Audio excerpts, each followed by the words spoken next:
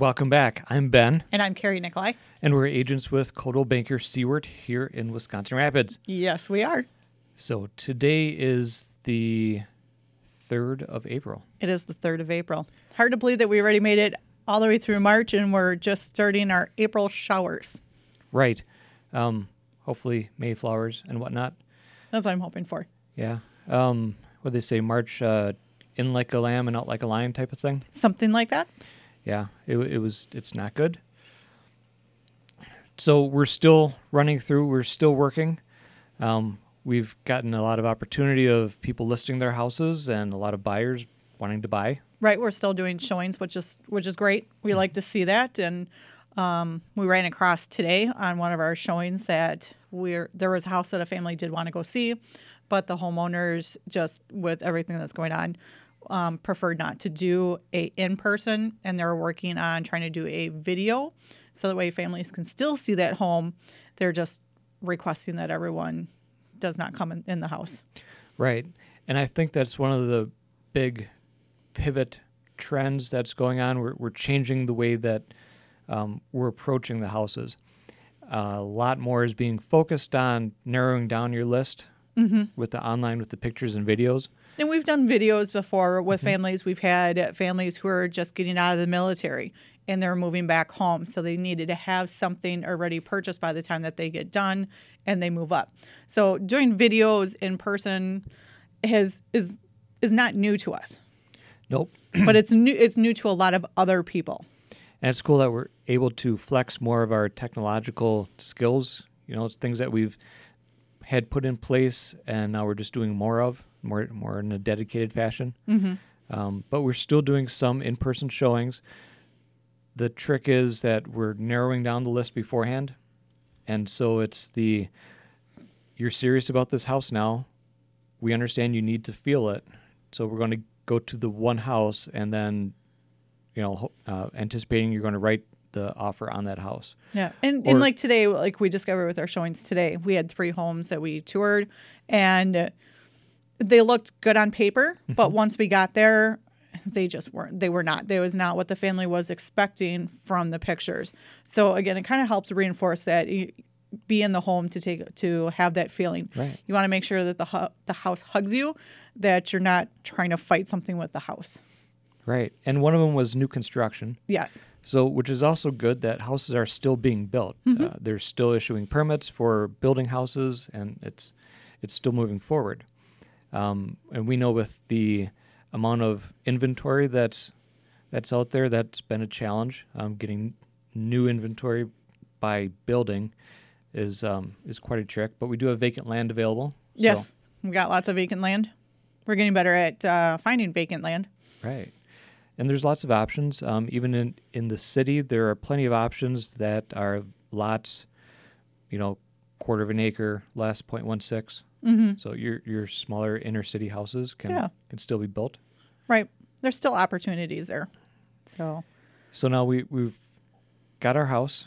We've got a little bit of land, maybe. Yes. And we're looking for maybe a garden. Ooh, gardening. So I know springtime, we're getting the April showers, and Mayflowers might be spring gardens. Well, and the nice thing is, at one point we did have a garden at our house. So we did have a garden, and in the garden we had some nice rhubarb. And so we kind of moved our rhubarb we can't around the yard. We just can't kill it. No, we can't. So when people ask for rhubarb from us, we just give them the plant because we have so much to give. Yeah, you're not going to get a couple stalks from us. It's going to be an entire plant. But we're just kind of walking around the yard. We noticed that we're starting to get the rhubarb. I think we've got up, 2 inches. We got a little 2-inch stalk going. I mean, it's almost ready to be picked. Yeah, and then we've got the apple tree in the back, and it's showing buds. But the one thing that we did a couple years ago is we took our big garden that we had and we grassed over it because the kids were leaving. They were heading out to college, and it was just going to be the 2 of us. Right. And we felt that the garden was going to be too much for us to take on. And I was working 30 minutes away, so it was commuting back and forth, and the last thing I wanted to do was come back to Rapids just to weed the garden or do that on the weekend. And I've also got other jobs on the weekend. Right. And you were doing a different employment as well before real estate? Right. So we really didn't have the time. But this year we're going to try something. We're going to be doing raised gardening. Yeah. So we went and we got some raised flower gardens. I keep calling them flower gardens, but they're gardens. Raised beds. So we're going to be looking at doing those this year as far as starting some sort of crop back, because we enjoyed the gardening. We enjoyed having the fresh produce throughout the summer and really throughout the year. I mean, the kids always enjoyed having homemade spaghetti sauce. They said it always tasted better than what was in the store. Well, and I remember with I wasn't there during the World Wars, but history class and such like that. With what's going on right now with the pandemic, who knows what's going to go on? And we think a lot of you guys will also maybe inherit that sense of security by having your own garden. Mm-hmm. I know that was back with the World Wars, the Victory Garden. Yep. They encouraged everyone to raise some of their own produce. That way you felt a little bit more secure. And it actually, back then, I mean, there wasn't the technology, so people were outside doing stuff. I guess it produced about 40% of the nation's roughage. Now, we're not going to go back to the large garden that we have. We're probably only going to be doing a quarter of the garden just by the amount of beds that we got. So we're only going to be doing a quarter of the gardening, but we're strategically planting stuff. So you have a lot of books on how to maximize the little spaces for gardening. Right. So that way we can kind of take our space that we have and still maximize everything out of, this is what we normally plant, and we can still do it in these smaller spaces. Well, it's great. So if you take a raised bed that's maybe 4 foot wide and 8 foot long, and you put something that needs to be trellised down the center, that's going to grow up tall, and you still have areas on both sides to work that are about 2 feet deep, which is very manageable. Right.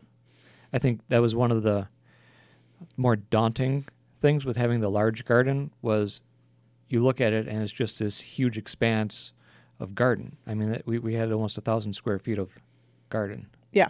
And you just look at it and it's like, I got to weed all of this and I got to take care of all this and water it. And I think with the smaller beds, it's going to be, you can take a bed a day perhaps or 2 beds, one in the morning, one in the afternoon, and just maintain that a little bit at a time. Mm-hmm. Yeah, I think it's going to be really interesting to kind of see. So we're going to do a few before, during, and after of this garden project. So come and grow with us. Yes. That's a good one. Well, we had done that promotion the past couple of years. Yes, we did. Last year we did sunflower seeds. And so the year before that we did tomato plants. I think it was tomatoes. Yep. Sure. So this is going to be year 3. So you got to come up with something. So if you have any suggestions of what you would like to grow, let us know. Even if it's just flowers. I think kind of a beautification project in your own yard would be kind of cool. Yeah. So you don't have to eat them, but as long as they look pretty. Mm-hmm. So what have we done so far? We've done planning, and we've figured out where we want to plant stuff, but then you started some seeds already. I did. So I started some seeds. I'm not a person to sit and do nothing. Sure. So I'm always I need something constantly to do. So, I went ahead and found all of our seeds, the little Jiffy pots. And so I got those pellets going one night. And so I did tomato plants. And so we had, I want to say there's 14 tomato plants, or there's 14 little pods. Mm-hmm. And I put like 3 or 4 seeds in them. So it was a whole entire packet that got divided up amongst all of these seeds or these pods. And we finally have them growing. Which is pretty cool. And right. And that only took us, or they started growing in, 5 days? Like a week ago. Yeah. I want to say a week ago. So it's kind of nice. They're up about an inch already. So it's almost like overnight, things kind of like rapidly change. So now these little Jiffy what you call them, Jiffy pots? Yeah. It's pretty cool. They come in a small little flat disc, right? And you add water and they puff up. And they're actually made of a material that's going to hold water, hold that moisture, and the seed, it's kind of like a little blanket bubble for the seed. Right. Of like dirt with, the water and the moisture around it. Mm-hmm. So then the next day I went and I did a whole bunch more, and I did pepper plants. Mm-hmm. And those have yet to start to grow. So are they spicy peppers?